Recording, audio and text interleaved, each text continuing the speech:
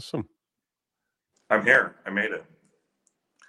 Yeah, well, I came across the story and I was blown away by how little attention it was getting in Canadian media. Or like, it gets attention from like the Ottawa Citizen or whatever, like the local papers in every city, but it's always just like a quick update on the trial in like a few hundred words, and they don't really do it justice.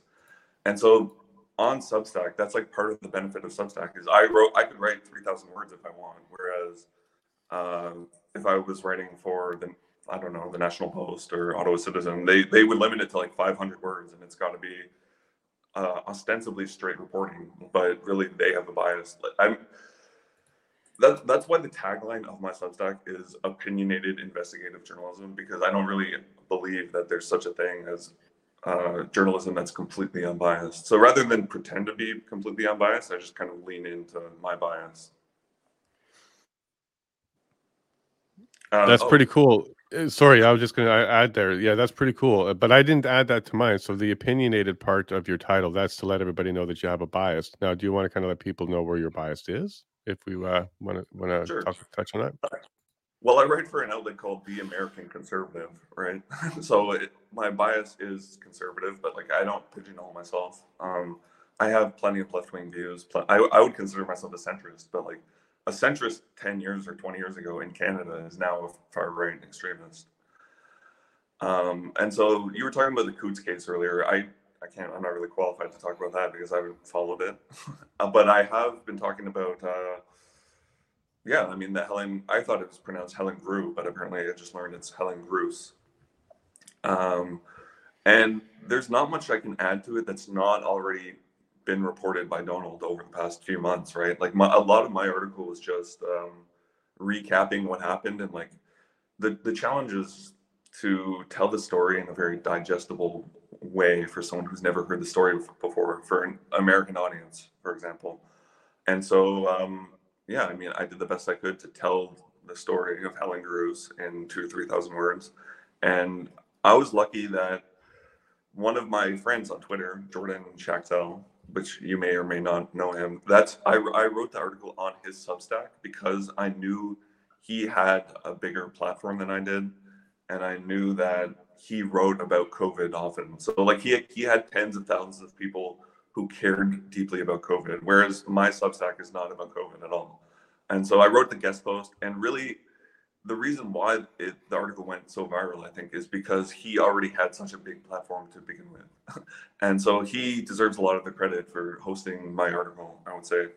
And I like writing guest articles on Substack because I get to steal his audience, right? A lot of his audience subscribe to me. And now his audience will subscribe to you.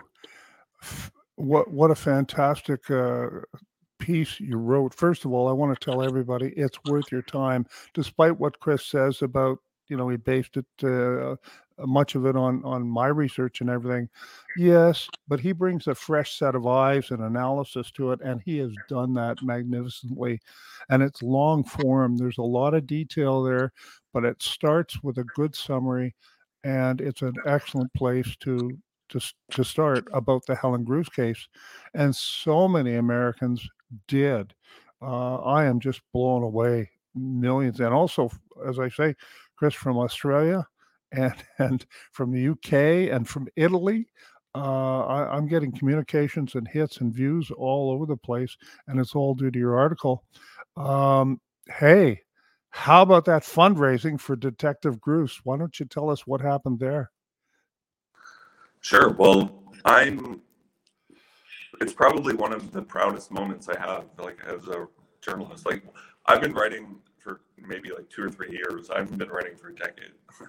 And so, like, usually what happens is when I bring a story and it has impact, it'll get somebody fired, or somebody will resign in disgrace, or somebody will, I don't know, like, have their reputation tarnished, because that's usually what happens when I expose corruption, right? And so I'm very happy that this case, when I had impact, it actually raised, I think, since I wrote the article, it's raised about $25,000 Canadian, which is a lot of money. And I read that she's already spent $40,000 on her legal defense, right? And so now the fund is up to $40,000. So I'm hoping that at least what she spent so far has been covered, maybe. Right, and I looked at it this morning, and there's a very interesting observation to me, anyway. Is many of the donations now are like $23, $37. Why? Because Americans made them, and they're being translated into Canadian dollars, so you can tell if it's coming from America. And many of the comments say too that it's coming from America. Now, as you know, we had a truckers convoy in Ottawa in January, February 2022, and many of the people who donated to that in Canada had their bank accounts frozen. Now, there was this big thing. They tried to make it like it was a huge American underground thing to fund and it wasn't at all. People were given $50 here and 75 there and everything. But once again, and your story has lifted it to a new level. Back, I think, in August of 2022, the title of my first article, or one of the first articles about Detective Grus, was "Worldwide Interest in Detective Grus' Case." And in fact, famed New York Police Department detective Frank Serpico, as in the movie Serpico, Al Pacino played him in the movie Serpico. He's following this case closely. And lately, he has come on board and announced that he believes it's a cover-up, that the Ottawa police are covering up, and that, in fact, where there's criminality or incompetence involved, and I'll paraphrase him here, that they want to protect themselves so much that they don't care about innocent infant lives. That's the way he presented it. So worldwide interest already in the case. But Chris, your efforts have just lifted that to just soaring. Have you had anybody come and talk to you about the case? Any of your readers contact you, or the comments on your Twitter or anything? Well, to be honest, I've had so many comments on Twitter that I just haven't been able to read them. Or like, well, that says it all there. Okay. Well, I've had a couple of people send me like nice DMs, but like nothing that really jumps out, I would say. But yeah, I mean, like yesterday, so many big accounts retweeted it that I'll like go back and see, like, I missed 12 hours ago. It was retweeted by an account with 1 million followers. I'm like, oh, like usually that would be like the first thing on my radar. But then it's just slipping through the cracks now. I know, and for me, with that one little tweet, just linking to your article, was 7,200 retweets, something like that. I mean, usually for me, 50 or 100 retweets is good. Sure. A couple of hundred is really good, but 1,000 is just wow. Well, now it's at 7,000, and it just shows the interest. Now, Chris, you're Canadian. You went to school in Ottawa, and you have a master's in something from Windsor, is it, as I recall? Western? Okay. I'd like you to tell us where you started in Canada. Bring us to how you got where you are and why you're no longer in Canada. Sure. Well, I usually don't like to make myself the center of the story, but I may as well, I guess. I'll tell you a quick background of me. So I grew up in Ottawa. Like my first 20 years of my life I spent in Ottawa.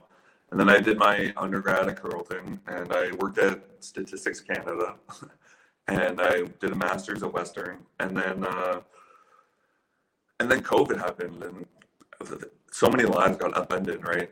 And I don't know, it's I don't want to play the victim. That's the first thing I don't want to do, because like I have a very like people had it much worse than I did during COVID. Like for example, we talked about the fact that I'm not vaccinated, right? And people sometimes like say like, oh, you're so brave for being unvaccinated, but I didn't have a family to feed, and I didn't have a job that I had to quit, and like if I had a family and a job, I would have totally gotten probably Johnson & Johnson, because that's just the one shot, right? But yeah, no, so I was working at a university in America, getting ready to do PhD programs, and then my advisor got canceled. And so I got canceled too. I got blackballed from PhD programs. I thought I was going to be an economist. Like, I thought I was going to do an economics PhD. And then when I got blackballed from PhD programs, which, I mean, that's a whole nother story. We can talk about that. Yeah, so when I got blackballed, I was very angry at academia. And so I started writing angrily about academics and academia. And I was blogging on Substack basically. And like, eventually I got less angry and just became more of a serious writer. But that's how I began writing. Basically, I was just angry. And yeah, and so I leveraged that writing on Substack to get a job at the Daily Caller, which is an American outlet, a right-wing outlet. And then I quit the Daily Caller to go back on Substack because I like Substack better, basically. Subscribe to my Substack, by the way. I don't know how many people are watching this. I can't see any metrics, but there's probably a few. Oh, what is Grus's Substack? From Susan. If you Google it, it's Carl with a K, Stack. Carl Stack. And yeah, I mean, just Google it, Carl Stack. And so, yeah, and then for the past year or two, I've been writing on Substack, which I got another job at an American magazine. But I'm thankful this time because I have the job at the American Conservative, but I still write on Substack as well. And so right now I'm kind of juggling several different writing gigs, and I'm always looking for writing opportunities or stories to write about. Like, if anyone is watching this and knows something I should cover, I'm like always looking for stuff to cover. I've been meaning to write about the Coots 4, but I haven't really found an angle on it, or like, I don't know, like, it's been something I've been thinking about, but I have to do the research. Basically, I have to like put in the time to learn all about the case, and that's like hours and hours and hours, right? Okay, well, so that's a little bit about how I started writing on Substack and writing for these different magazines. But a little bit about, so I was angry at academia, and I'm also very angry at the country of Canada. I'm very bitter. I'm a very bitter Canadian. Like, I left Canada 1 or 2 years ago for all the reasons you might expect. Well, like, the COVID craziness was a big one, right? When people ask me why I left Canada, the first thing I tell them always is I tell them I can't get an organ donation, right? It just like really, really rubs me the wrong way that I can donate an organ, but I can't receive an organ. And I don't know, on some level that's petty, I guess. But at the same time, it just feels terrible to live in a country that doesn't really want me to be a full citizen, if that makes, like, not that I'm not a full citizen, but like, they kind of, and it also sounds melodramatic to say they want me dead, but I'm angry that I can't get an organ. Let's put it that way. Grus, there's so many people who agree with you about, it sounds like hyperbole. They just want me dead. No, they actually do want you dead, and we've seen that in a couple of instances where Canadians have been refused life-saving organ transplants because they would not inject this experimental, now proven to be lethal mRNA technology, and they're still at it. But I wanted to say, it's interesting. Your take on the Coots 4 is, I don't know about it. I want to do some investigation and get some details before I write about it. Well, isn't that like you? And I'm speaking to our audience right now. Chris's articles are so wonderfully detailed and researched.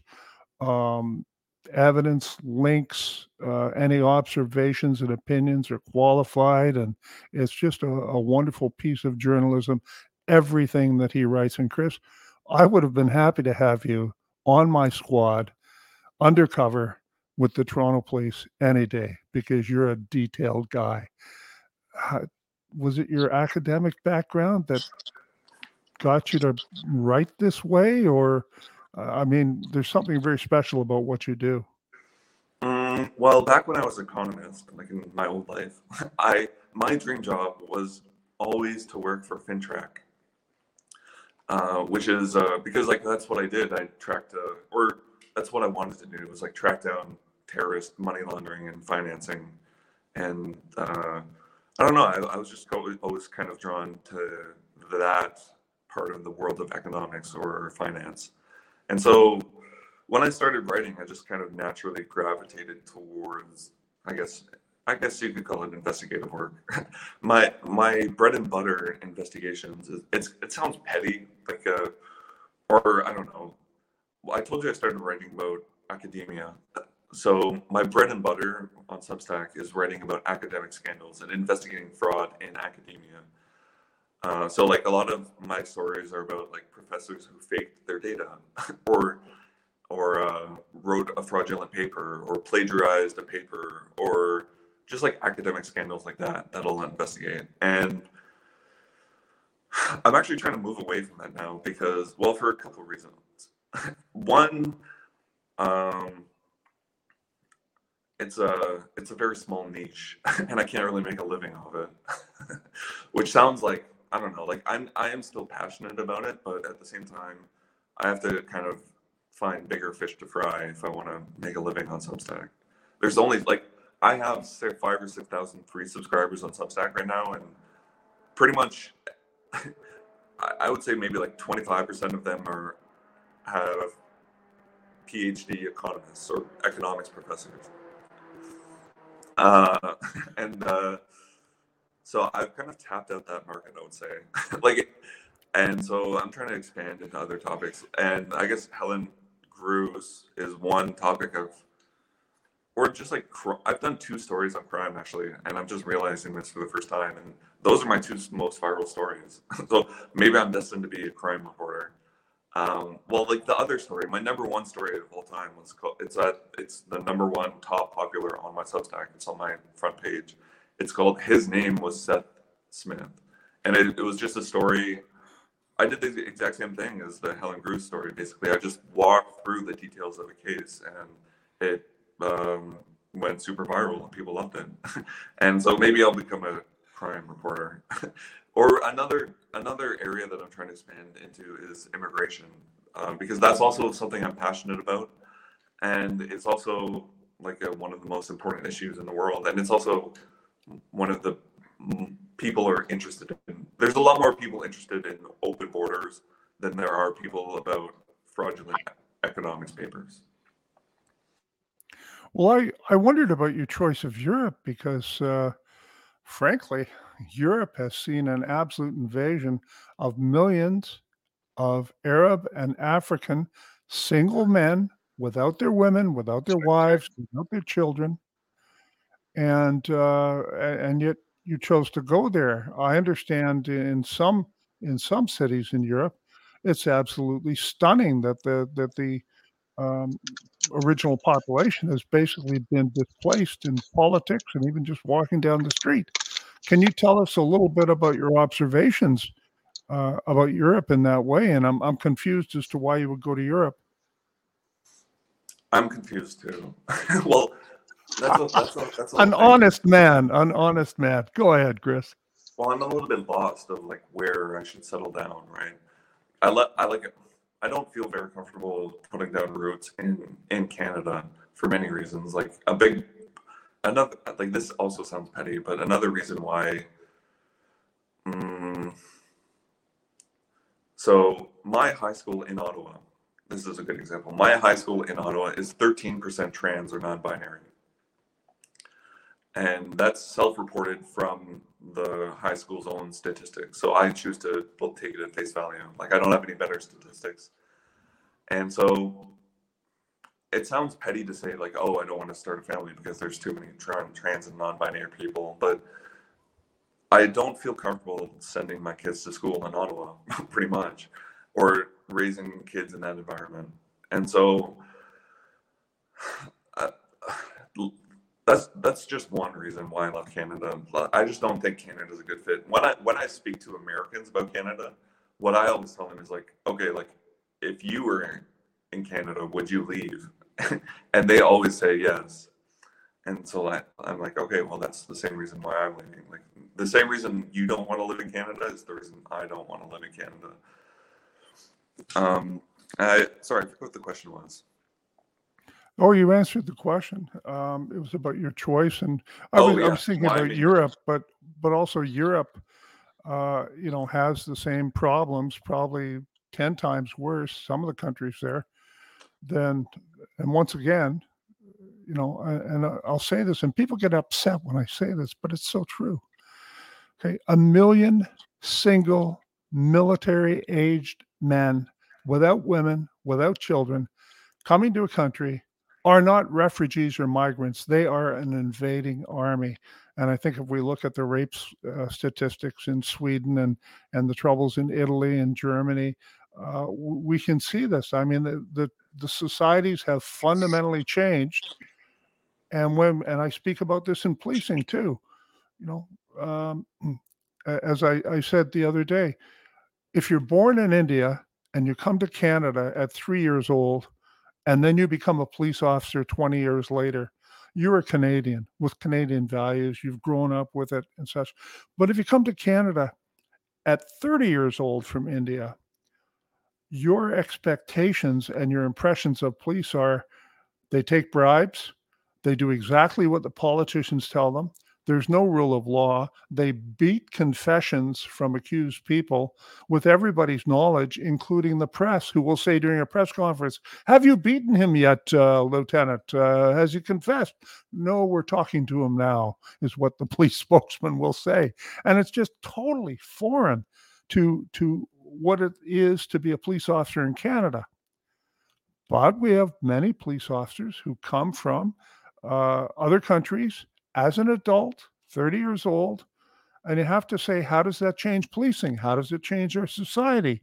And pardon me for being on a rant, but this is, if there's no border, there's no country. Yet our prime minister said we are the first post-national state, like where Canada is the hotel room for the world. That's my impression. So, what do you? How do you think that this will impact your decision to either stay in Europe or leave Europe? I mean, what are your other options? Well, that's something I've been thinking about. Well, right now I'm in Italy, and I just did 6 weeks in England. So I did 6 weeks in England, but now I'm doing 6 weeks in Italy. Then I'm going to 6 weeks in Greece, and then I'm doing Serbia and Turkey. Like, I don't know. I'm just kind of traveling right now. I am, but long term, it kind of makes a lot of sense theoretically to settle in a place like Poland or Hungary.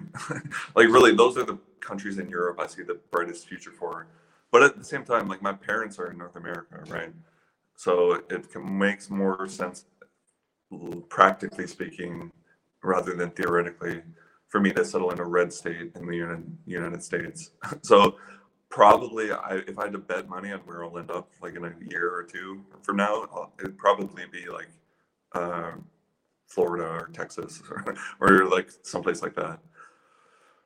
And speaking of migration in Europe, so I'm writing stories about migration in Europe, right? And my most recent story, which just got published 1 hour ago, so this is a good opportunity to talk about it. I wasn't expecting it to be published today, but I woke up and it's published. And I'm gonna send it out on my Substack in like an hour. It's published in the American Conservative, and it's called "The Ballad of the Bibby Stockholm." Okay, and it's about a boat. It's about a boat called the Bibby Stockholm, and that boat is parked off the southern coast of England in a small town of like 13,000 people. And the reason why I wrote a story about the boat is because it used to house oil workers, like in an oil bar. It's a barge.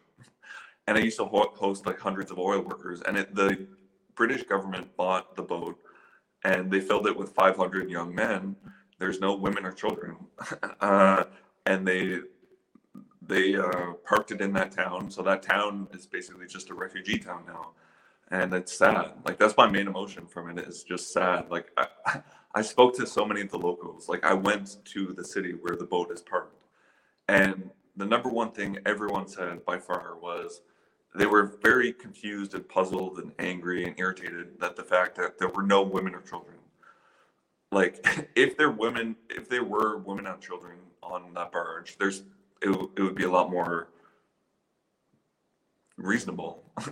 But the fact that there's 500 young men on that barge, and that city now is just a host to like 500 young angry African men.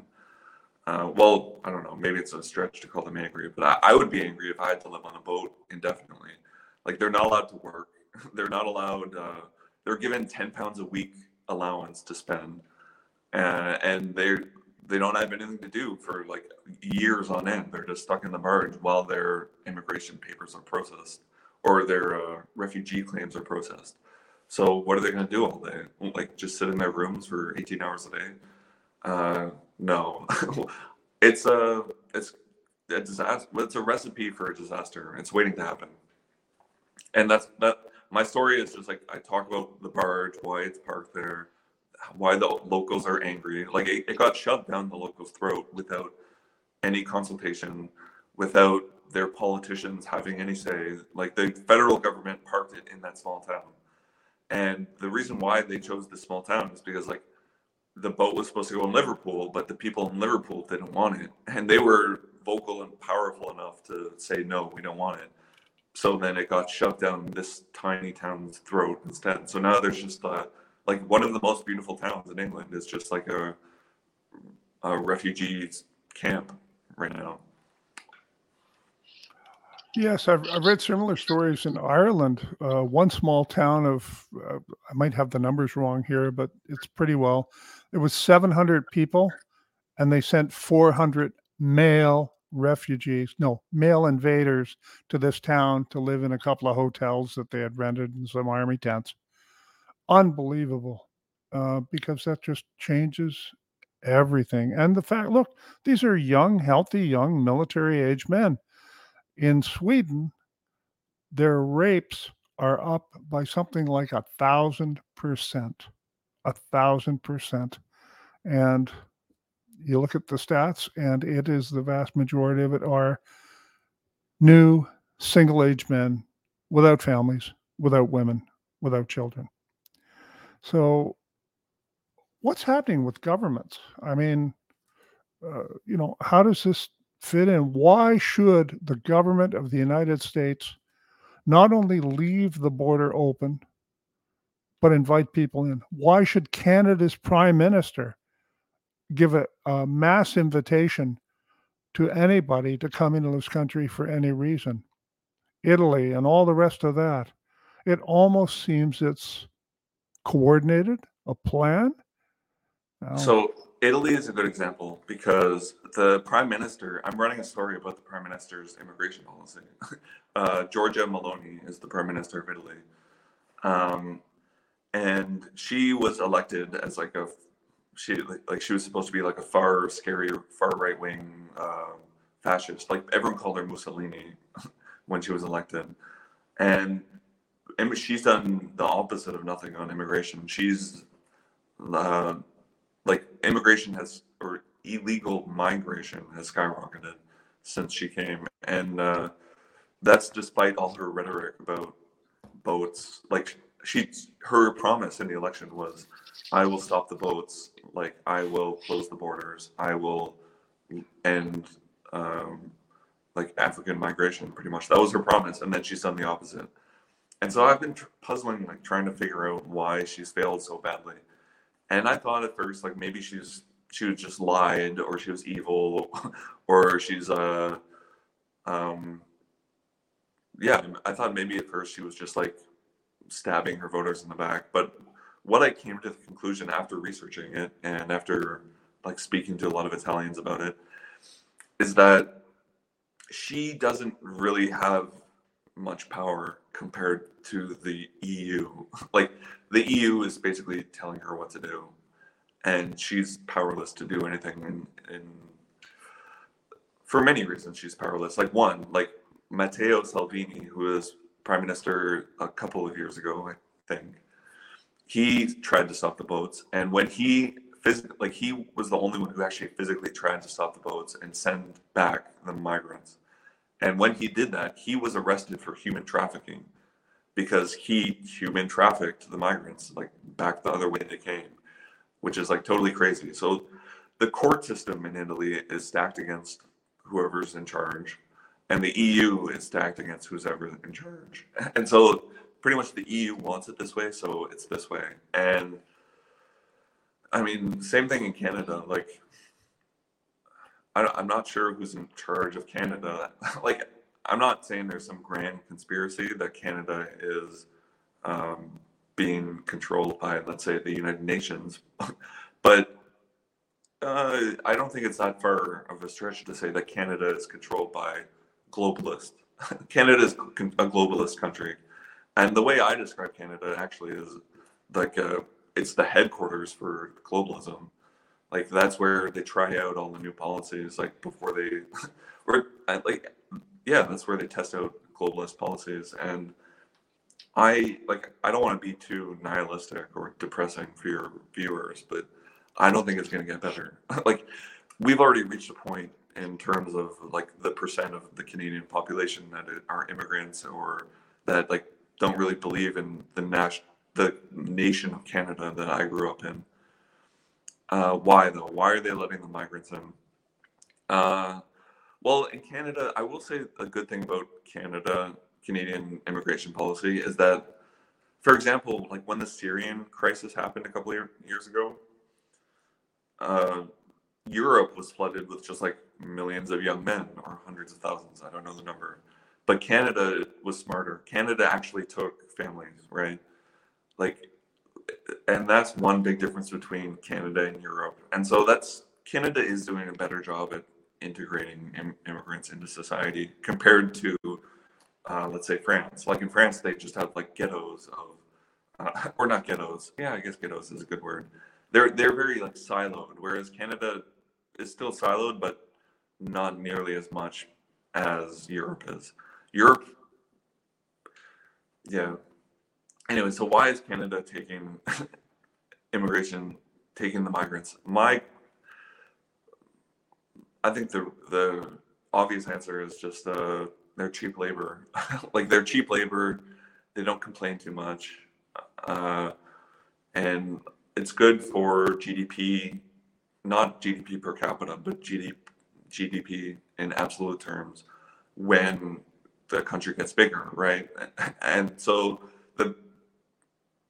Canada is controlled largely by just like a few powerful families. Like I used to know their names, but I forget them now. But like, my point is that, well, probably you've heard of Agenda 2100, right? Or the Century Initiative, which is the plan to bring in 100 million Canadians by 2100. And I think it's going to be way ahead of schedule. Like, I think we're going to hit 100 million way ahead of that. But how does that benefit the Canadians and the people who are already here?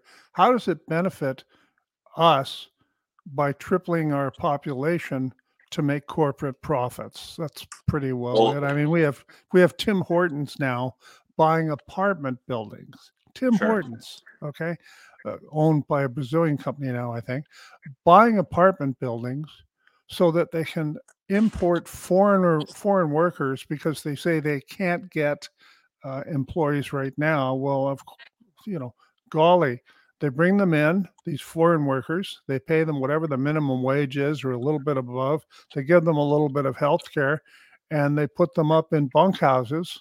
Is it any wonder Canadians won't do that? That's not to Canada's advantage, in my humble opinion.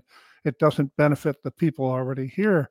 We know about housing costs and the lack of housing, and yet we're still going to bring in 1 million, 1.5 million people a year for the foreseeable future. And even Pierre Poilievre, who runs our Conservative Party, supposedly, and is supposed to be the great savior, is right on board with those numbers.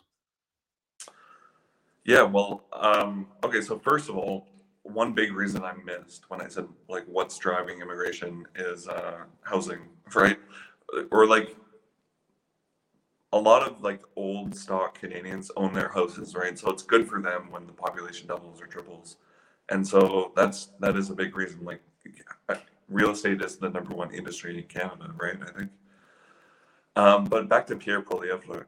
Yeah, I laugh. Well, like Pierre, he promises to fix the housing crisis, and he promises to fix the cost of living crisis, which is driven by the housing crisis, pretty much. Like housing and healthcare, those are two big reasons why I love Canada. Housing and healthcare. I don't think they're going to get better, and Pierre Poilievre is certainly not going to fix them. I don't think he has a plan really beyond his plan on housing. Right, is like he's going to tweak a few regulations and like change some things around to build a few more houses, but that's kind of pointless when he's bringing in 1 million, 2 million people per year, right? Like, what's a few thousand more houses?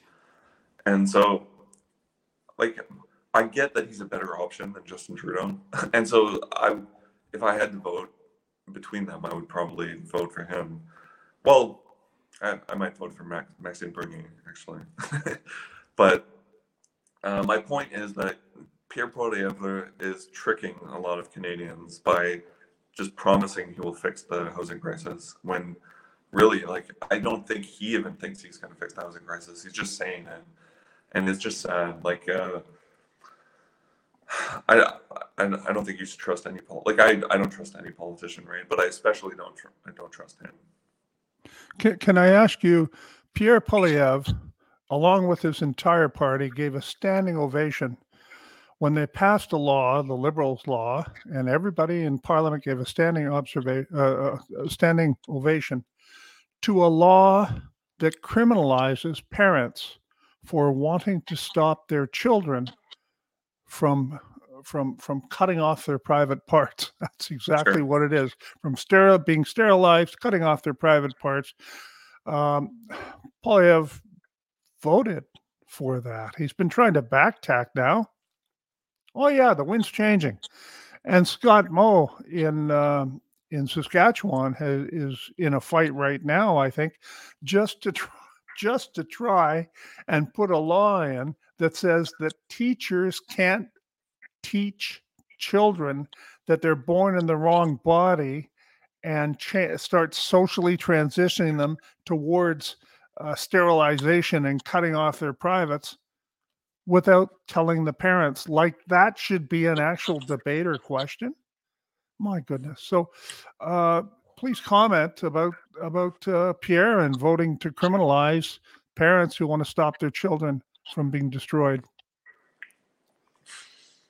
Well, there's not much I can say really, other than like, okay, so that's one thing about him is that, well, I'm changing the topic a little bit, but like when he talks about guns, for example, he doesn't ever say that a Canadian would need a gun for self-defense, even though he might believe that privately, or he might not. I don't know. What he always says is we need a gun for hunting, right? So like he always kind of compromises on his principles, I would say. Or yeah, I mean, like you had it right. Like he puts his finger in there and like they do the polls and like they see what's polling well. And I guess now, well, in England, for example, support for, I forget what the exact polling question was, but it was something like, it was support for transgenders, basically, has gone from 60% to 30% over the past 2 or 3 years. And so that's kind of the way the wind is blowing. And so it makes sense that he would backtrack on that question now. I've seen articles about this, I think, but I've seen like contradicting things on it. So I wasn't sure what Pierre actually voted for. Like I was confused because he also voted for or against conversion therapy. Are we talking about conversion therapy or is this something else? Yes, he also voted against conversion therapy and made it a criminal offense for parents to stop their children. Yes. And everybody says, oh, you can't kidnap them across the border. No. The law that was implemented makes it quite clear. Even 10 people standing over a child, praying with the child that they accept that they are male, their male body, that's conversion therapy, and it's a criminal offense now here in Canada. Sure. Well, I already told you, like, that's a big reason why I left Canada, is because I can't see myself starting a family there. Yeah, well, so I left Canada because I can't see myself starting a family there, and the government is a big part of that, right? Like, the government, again, so much. I feel like silly saying this all loud. Like, it's easy to write this on Twitter, but it's different when you talk about it out loud. The government. It feels like in Canada, like the government owns your children. You don't own your children, and that's just part of being. Again, this. I should stop apologizing for my actual opinions, but that's part We've been there. We've been there, Chris. I tell you what I'd like to do. You know, Jason. Well, sorry, I was going to say that's like part of living in a communist country. Like that. Say again. That's part of living in like a communist or socialist country. And so the big overarching reason why I left Canada, like all these little things, are just part of like Canada is just like a socialist communist country. I agree. And we have a refugee driving a car right now, Jason Levine. He's a refugee from Ontario, and he pulled the plug. He left everything he had. He and his wife, Paula, and they took the kids, one kid, and they went to Alberta. And now they're a happy family in Alberta, which is, I think, a different country than Canada. Jason, can we hear from you? Are you capable of speaking? No sound, buddy. Can you hear me now? Now, yes, please. Excellent. Well, I'll just fact check you. I have 2 children, and I had 2 children when I left Ontario. I'm pretty sure. Counted them. I got a car seat for one of them. They're now 9 and 7. And yeah, that's true. We were in the education system here. There was strikes going on in COVID, so we pulled our kids out and homeschooled them. And as everything was being locked down here, we were getting text messages to our phone when we just went to the gas station to get propane for the barbecue to feed our family. And we felt that was way, way overreach from the provincial government to actually track our cell phones and send us messages if we were away from our lockdown location. So we didn't just pack up, Donald, we actually sold everything, liquidated everything, put it into a 4x8 trailer, put it behind my Volt, which is an electric car. And we relocated across Canada to Alberta, to a virgin piece of land where there wasn't even a driveway for the car. And that's what we started there, Chris. We rebuilt there and set up shop. And now we are podcasters traveling across Canada. I'm now headed straight into Ottawa right now to the belly of the beast. So wish me luck. And then we're going to go see what Chris Barber and Tamara Litch trial is all about today. Now, I did have a question for you, Chris, about Detective Helen Grus. What attracted you to that story, and why did you start covering that story, being somebody who was in Canada but not there anymore? What attracted you to the Helen Grus story?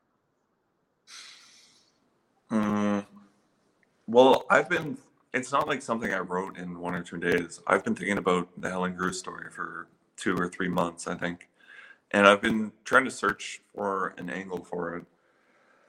I think what attracted me to the story was that I saw it. Well, like I came across it for the first time, and I was like, "Whoa, this is crazy! Like, why haven't I seen this before?" And that's my whole reason for writing it. Is like people. I was surprised that I didn't know about it, and that even when I did know about it, it was like covered very poorly. And so I felt like I could do a better job, and I felt I needed to tell people about it. Yeah, I mean, I wish I had more of a personal connection to it, but really, I just saw an interesting story, and I thought it would do well.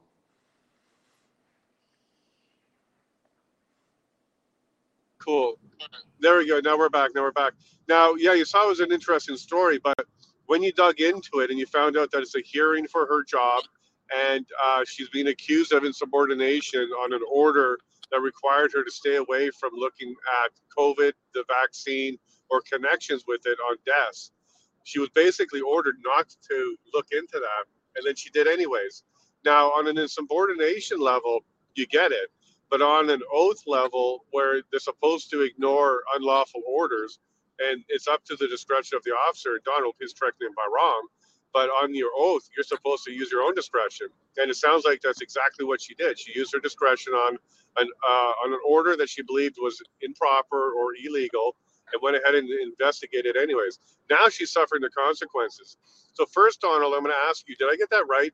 That she is? No, you didn't. You Okay, didn't get let's it go. right. Let's It's correct okay, and it's a very simple point, but it's an important one. Evidence came out that her entire squad was ordered not to talk again in the office or have anything to do with mentioning COVID, vaccines, anything like that. She was not to do that. It was not a direct order to not investigate at the time. It was not a direct order. And therefore, she went and investigated, and she even met with the chief of police, Chief Slowly, about vaccine injured police officers, and that she was preparing this report, this criminal investigation. And that's what happened. But as we saw, someone from inside her squad told a bunch of half truths to the to the Canadian Broadcasting Company, the CBC, and then somebody complained, and she was suspended on February 4th, 2022, and only then was she told to stop her investigation and not continue it. So that's a very important point. She's not charged with insubordination. And at the trial, we actually found out she's not charged with illegally looking at police records. They said, the judge said, and the prosecutor agreed, she was on duty and she had every right to do that, every right to do what she did. But then she was stopped. What they have her charged for is for phoning one of the parents because she wasn't assigned that investigation. And as a quasi lawyer and as an ex-cop, I know there is no property in an investigation or in a witness. And that's what this trial is all about. Does Detective Helen Grus or any police officer in Canada have the right to investigate as they see fit according to their oath and their duties, or do the politicians and big pharma direct the shots? And that's what this trial is all about. And that's really summarized well in Chris's article, but he lays out everything in entire detail. So back to you guys. I just wanted to correct that small but important detail. She was only ordered to stop the investigation after she was suspended on February 4th, 2022. Okay, thank you, Donald. Can you update us on whether or not that investigation is closed? Did somebody else take it over? Or is it still just waiting? Like, do you know the status of that investigation? I do know the status of the investigation. And on August 14th, 2023, which was the start of the initial 5 days of hearing, I was there and covered it. And the audience, the court audience, and it was packed. They just gasped when they heard that Detective Grus had passed a criminal investigation package to the professional standards officer, Sergeant Arbuthnot, and that he had done nothing with it and had not proceeded with the investigation, even though the Pfizer documents were in this package. We heard that and everything. And I believe that officer, Sergeant Arbuthnot, is guilty of neglect of duty. And I think that we even have to start thinking about obstruction of police under the criminal code, because we know now that Detective Helen Grus was correct, that there is a connection between the vaccine status of a mother and deaths of breastfeeding babies. So no, there's no criminal investigation going right now in Canada about this that we know of. And don't forget, Public Health Agency of Canada was involved in heavily influencing the police investigation into Detective Grus from March 2022 early on. And they still are, as far as I'm concerned. I have a That's question. incredible. Oh, sorry. Well, one of the commenters that popped up on the screen said, oh my God, she was charged during the Freedom Convoy.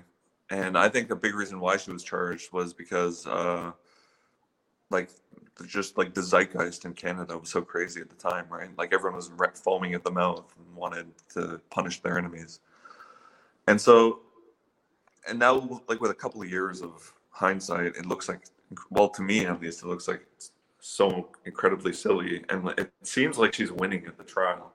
So my question is there any chance, like I don't know anything about law, is there any chance that the charges would just be dropped?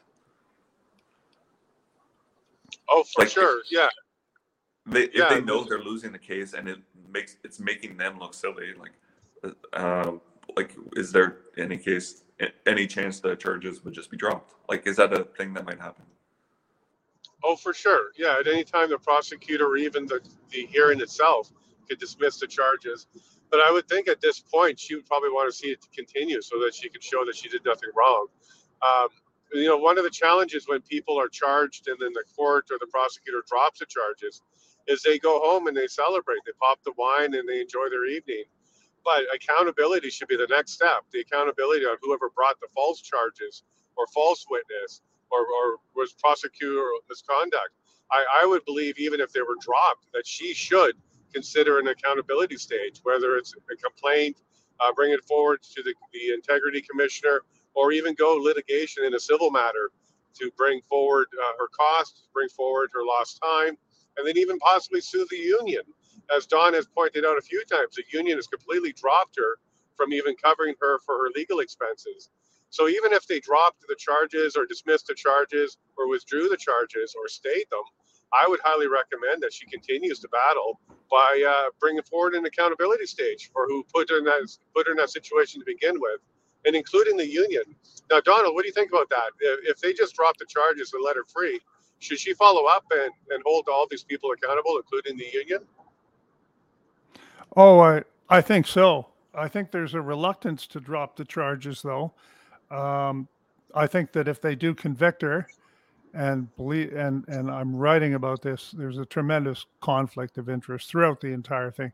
If they do convict her, I believe that it's going to head to the Supreme Court of Canada. I believe she has the moral and the backing, the moral and public backing to do that. I really do.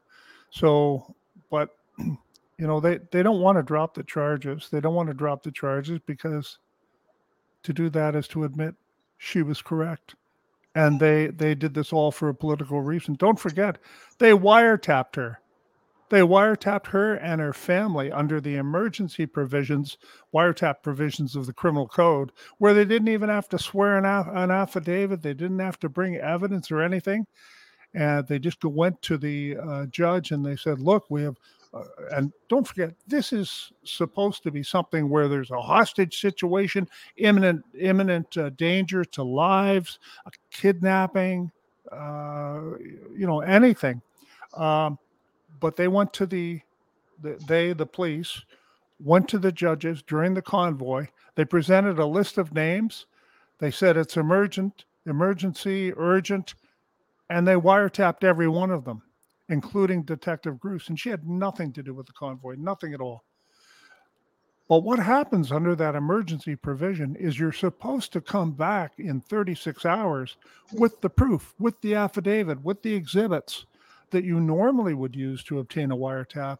And they never came back, said everything. It was just they were using the convoy to just see what they could see on Detective Grus and a bunch of other good Canadians. No charges were laid as a result of those wiretaps. And that's an incredible abusive process. Now, about her police union.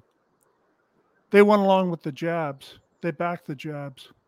Now, don't forget, this is a police union that if an officer is charged on duty with, say, sexual assault, they will pay the lawyer pay a lawyer to represent that defendant.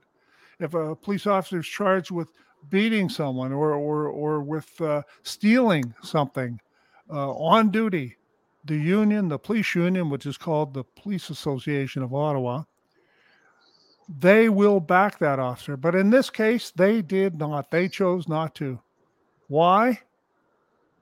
Because, they want her convicted. They want her convicted because if she's not convicted, it means that they're in the target sites for approving the mandates that have injured and killed so many Canadians. Yeah, I wonder if the NCI report will make that issue moot. And I wonder if they can drop it from mootness like they did with Brian Peckford and his travel ban, because the government removed the travel ban, they made it moot, and then they dropped the case, or at least the court did. Now, with the NCI coming out and saying not safe and effective, do you think that would bear at all, Donald, on the matter? Are they bringing it forward? And without naming names, do you know if they're going to bring any witnesses forward related to the NCI or some testimony around COVID? I have no idea. I know there's some expert medical witnesses and also an expert police officer or two to say the same thing that I say, which is right out of police college. Even the newest rookie on the job has all the authorization and duty to investigate anything that police officer wants to. He or she can do anything and investigate anything. That's her job. That's her duty. And we have set it up this way in Western society, according to Sir Robert Peel's principles, so that police are not run by politicians or mobsters, because that's the way it used to be. And I'm sorry to say, right now, most police officers in Canada, the vast majority, have not acted according to their oath. They do whatever the political regime in power tells them to do. Rule of law is long dead in Canada. So, I mean, there are some very fundamental issues at stake here, which I think is one of the reasons why the Americans are picking up this case. It has far more worldwide significance than just some copper in Ottawa that was charged. Chris, what do you think about that? What are the big issues that you think are driving the millions and millions of views and copies of your article? What are the main issues that non-Canadians see? So when people ask me about the legal system in Canada, again, I totally don't know the law. I'm not a legal expert, but the sense I get is that there aren't so much, like, in the United States, like, they have the Constitution, they have a strong Constitution, and that really constrains lawmakers or police in what they can and can't enforce. But in Canada, I get the sense, just from living there my whole life, that judges in Canada can do whatever they want, basically whatever feels good. And that, I think, like, people aren't saying, Americans are not saying, like, oh, look, like, this is happening because Canada has a weak constitution or has a weak legal framework. But I think that's, if you're asking me, like, for what a fundamental driver of it is that that's the same thing that allows. So in Nova Scotia, you've probably heard this case. Like, there's, like, that new law in Nova Scotia that says,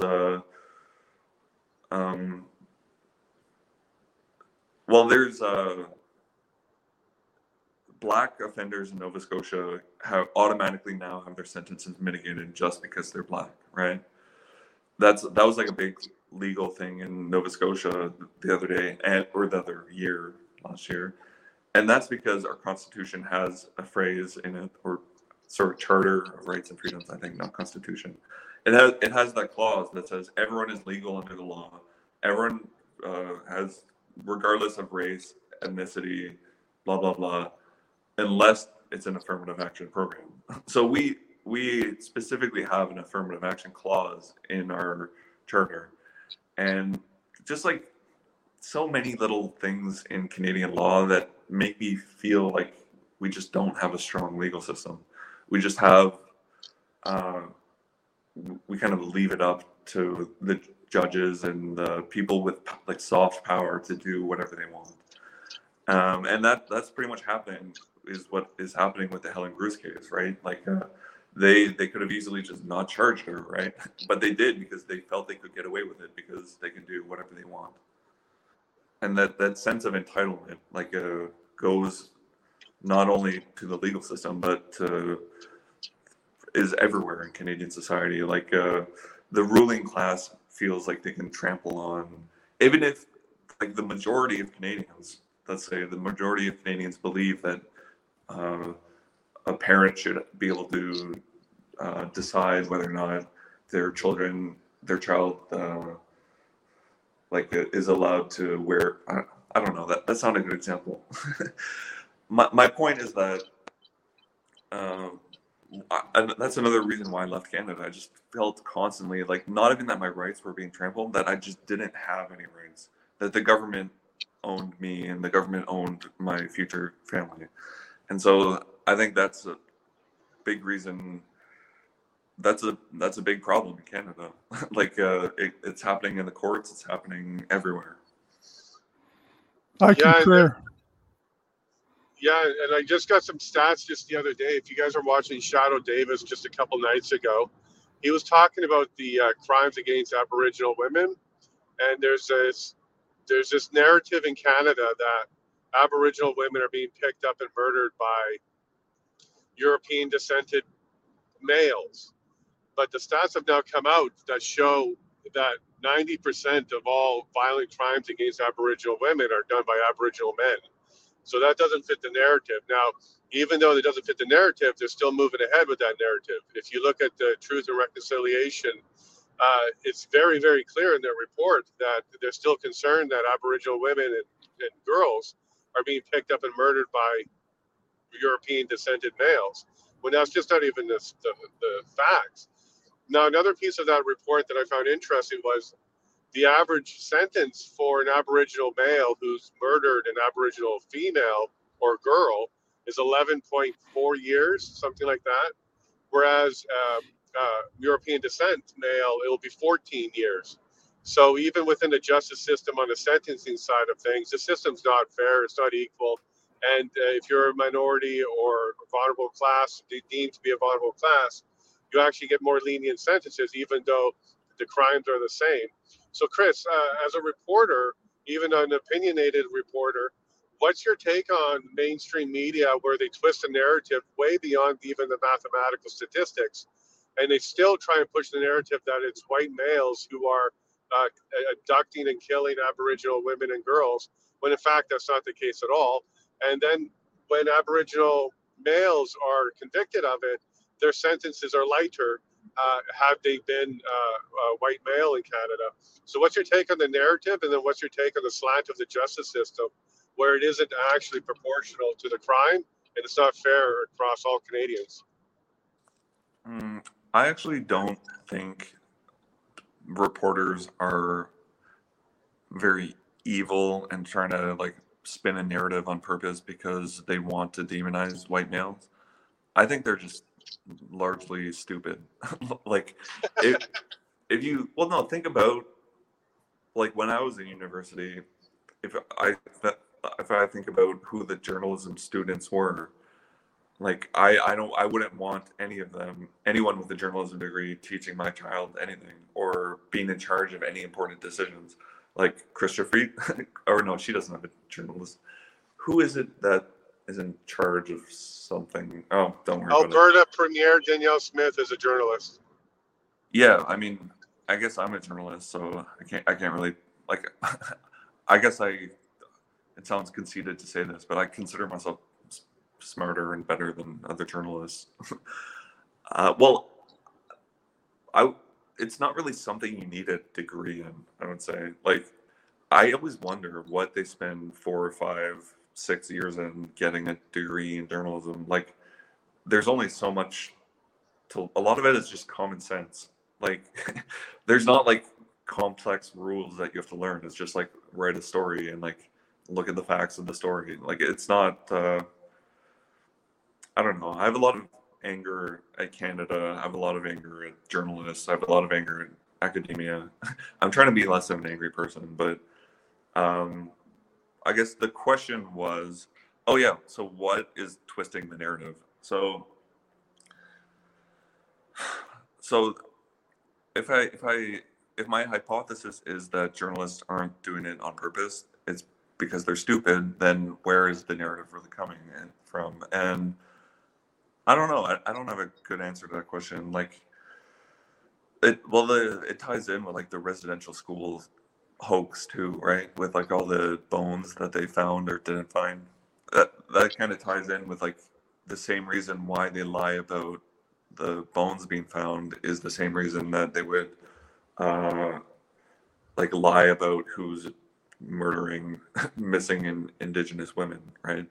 It's just which also ties into why Indigenous criminals or Black criminals or any criminals of color in Canada get a lower sentence automatically. It's because the soft bigotry of low expectations. Like when Canada like says like, oh, like when Canadians refuse to tell certain races that they should just accept responsibility for themselves, they just say like oh no, like don't worry about it, it's not your fault, it's our fault, like we're the settlers, like everything you do is our fault. It's a very paternalistic and I don't know, it's white elitist liberal Canadians who are journalists, right? Like that's who journalists are pretty much. They just treat other races like their children, which is a big part of the problem. And I mean, it sounds trite to say this, but it just like if I don't believe our legal system should consider race as a factor, but they explicitly do consider race as a factor, right, in sentencing and for Indigenous offenders in GLADU reports, right? That's what they're called. Indeed, and yeah, if sorry, I that was can a bit build rambling, on, but I guess that's my answer. no, it's great. I'm in charge of rants on this program, okay? You know, we keep hearing. I mean, you have triggered me with the residential school body scandal hoax. Not one body, and yet our prime minister put all flags to half mast, apologized profusely, got down on his hands and knees, basically figuratively, declared a national day of truth and reconciliation, all that. Well, look, history. They say the victors write history sometimes, but as Elon Musk says, even the losers can write history on Wikipedia if they have time. And he said it in a joking manner, but there's a lot of truth there. So we have this woke scenario, which is perpetuated and has been perpetuated by, frankly, and a lot of Indigenous people will agree with me on here, a hierarchy in the tribes that profit by pushing this narrative. Billions and billions and billions given to Indigenous communities and tribes, and still no clean water. But we have all these other initiatives. Well, let's go back and talk historically, okay? You know, it's been really good for Indigenous people that they no longer have slavery as an institution. And many Canadians will go, What are you talking about? Oh, yeah. Slavery from time immemorial has been with us in societies, and the tribes of North America are no less guilty than that. And all you have to do is do some basic research, have a look at the museums in British Columbia, and look at some of the Indian Wars and French-English Wars and conflicts of the 1700s, and you'll know that there was a widespread slavery as an institution in the tribes. Now, Joseph Brant fought for the English during the American War. He was a tribal leader. He brought his brought his tribe to Canada when the British lost the United States.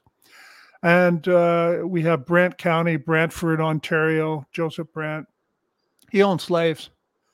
Some of them were black, some of them were Indian, some of them were white.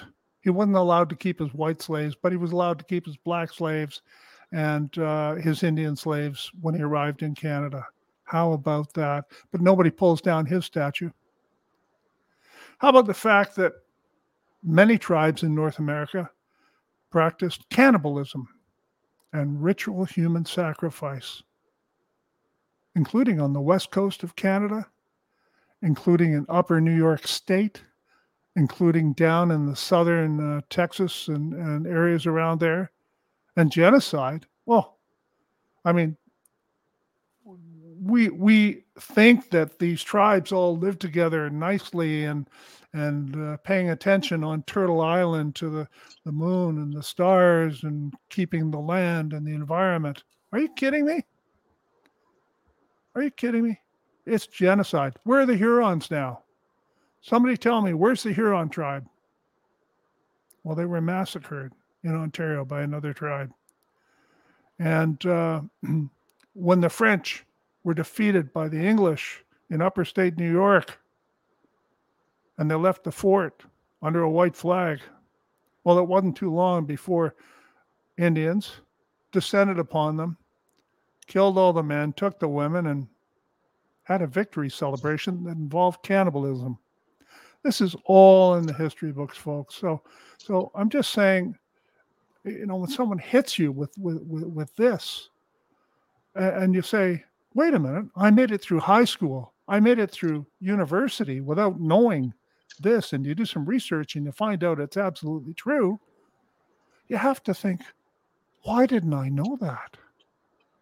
That's it. That's my rant. See, I'm the king of rants on this show. Well, I had another question for Chris. So, Chris, sometimes it's not the media. So you said, yeah, sometimes they're dumb. You think they're dumb. That's possible. But sometimes it's bigger than that. So, for example, Joe Biden, just the other day, announced or said on an interview or during a speech that he saw the pictures of beheaded babies in the Middle East conflict. And then his national security officer themselves had to come out and say, no, he didn't, because we don't even have pictures.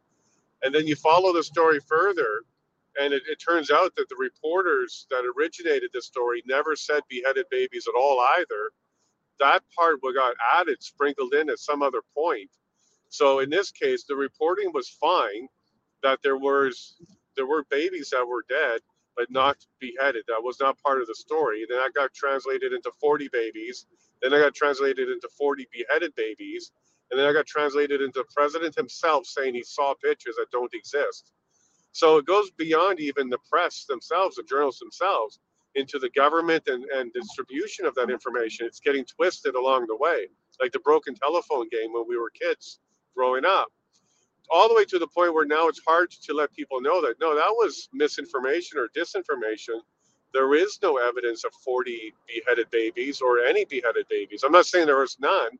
There's just no evidence of that at this stage. Yet the president himself is out there saying it as if actually claiming he saw the pictures, which don't exist.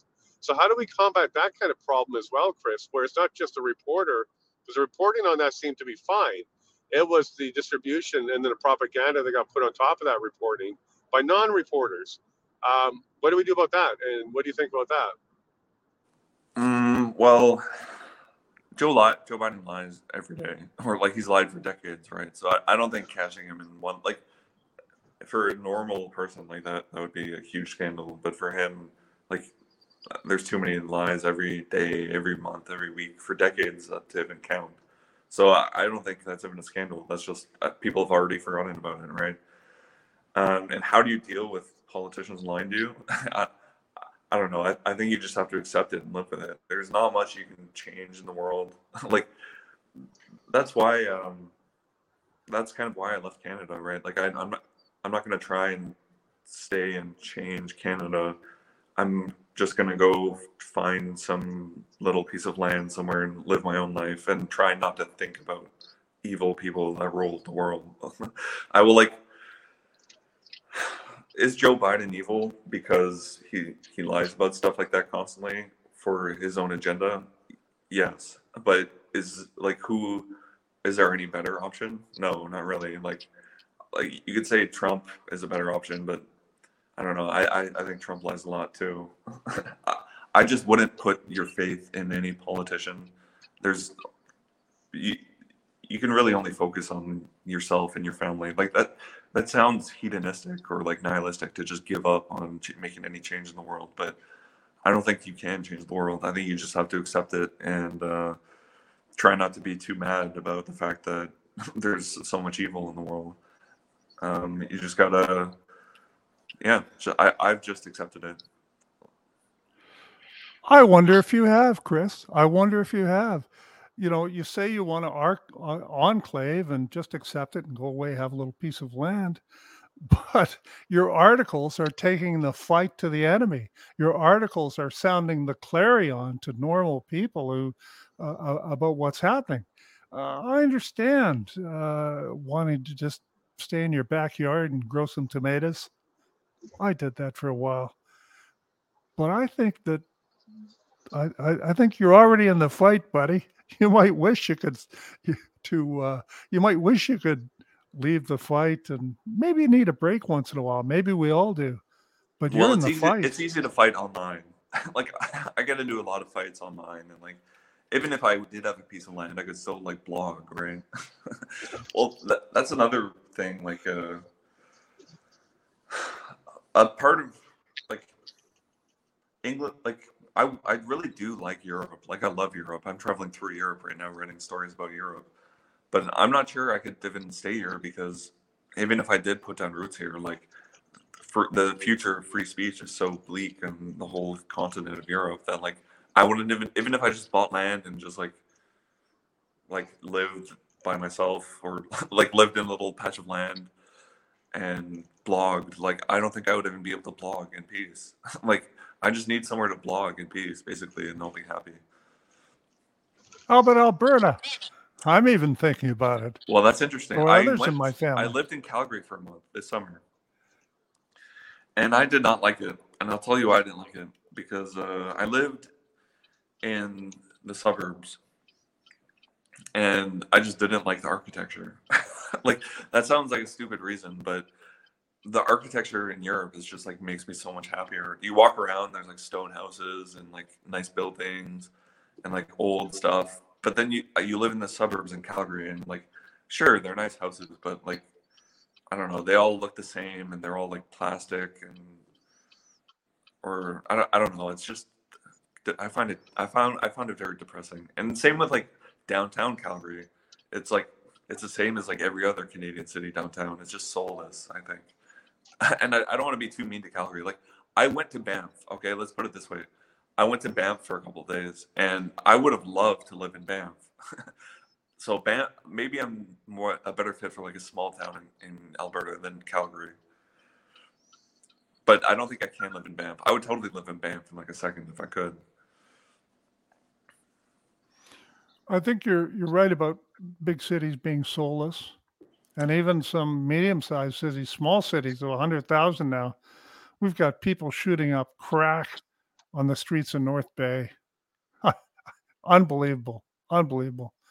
But this is where it is. But maybe, Jason, you'd like to have a word about what you're doing in homesteading, and maybe Chris could find something there.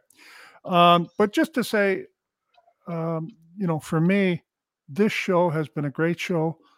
Wide-ranging topics, discussions, great discussions.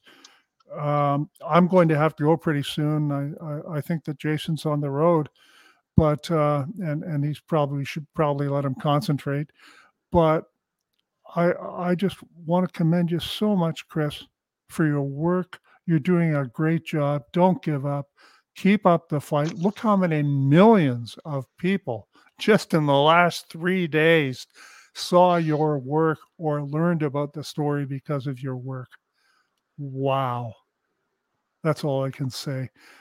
Jason, maybe you'd like to bring it home. I'm pulling into a parking lot here. I'm about to park, but look, this was an awesome conversation, Chris. I really admire you for doing what you need to do to survive and reestablish yourself somewhere else in the world.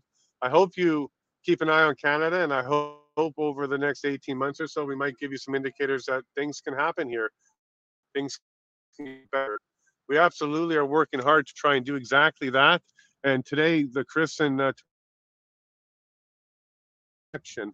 I spoke to Chris yesterday, and it was clear that they're adding more days. So the Crown is going to be pushing to add more days. I guess they're not done trying to use up all his money, but I don't think they have a case here, Chris. So pay attention to what we're doing here in Canada, and maybe we'll see you back here, not downtown Calgary, but maybe up in Drayton Valley, over by Breton, where we are, where it's beautiful, it's lovely, and yeah, we don't have stone buildings, but we certainly have some freedom up here.